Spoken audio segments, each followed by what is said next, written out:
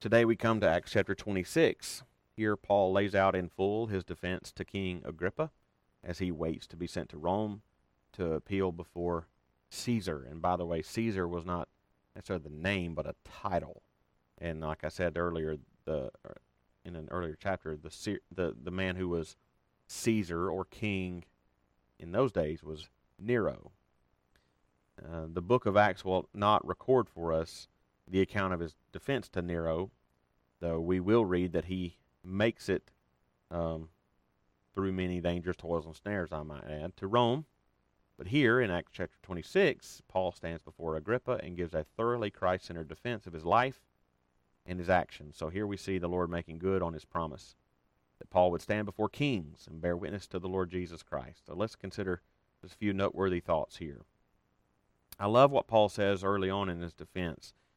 He began by describing to Agrippa and reminding the Jews of the manner of life that he lived before coming to faith in Christ. He reminded them that he had been a Pharisee, as he puts it in verse 5, the strictest party of our religion, he said. And as he made a transition to his conversion experience, he wanted to make clear that what he was about to say was actually not in any way opposed to the teachings of Judaism. Jesus, as he would say later, simply fulfills, he says in verse 22, he said Jesus fulfills, quote, nothing but what the prophets and Moses said would come to pass. Among those things is a belief in the resurrection. The Jews clearly did not believe in the resurrection of Jesus Christ, but Paul asked the question in verse 8, why is it incredible by any of you? Why is it thought incredible by any of you that God raises the dead?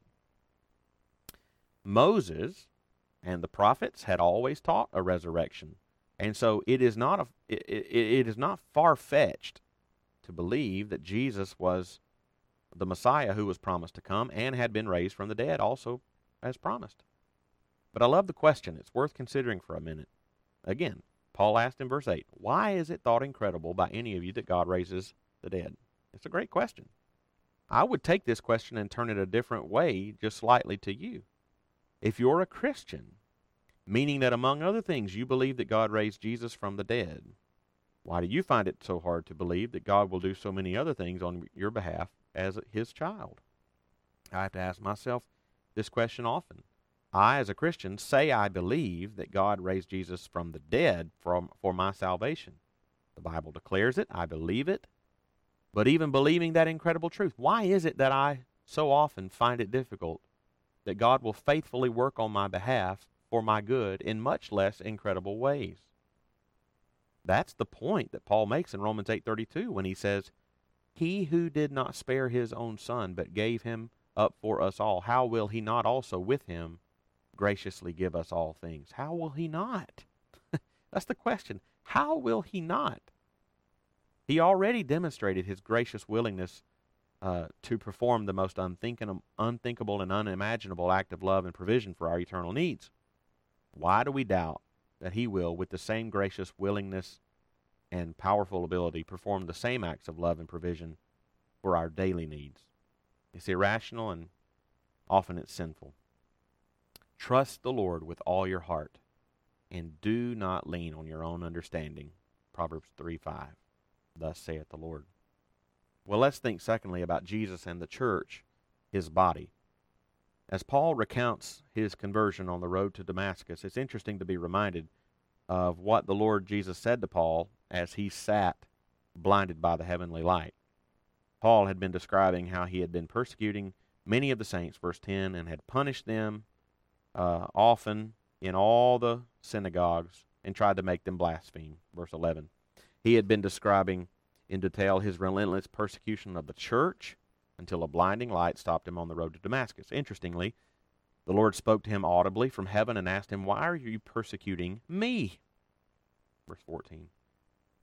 And in case he needed that fact reinforced, the Lord said, I am Jesus whom you are persecuting.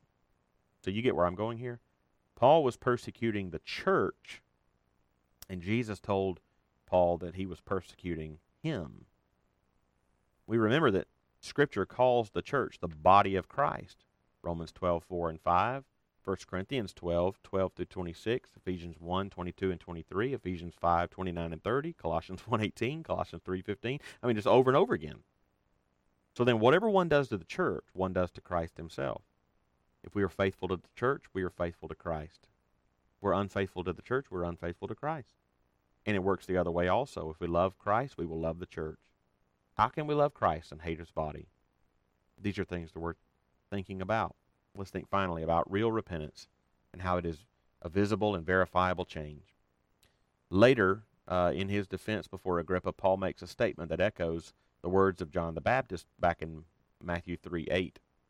Paul tells Agrippa that he preached that Jews and Gentiles alike, Acts 26:20, quote, should repent and turn to God, performing deeds in keeping with their repentance.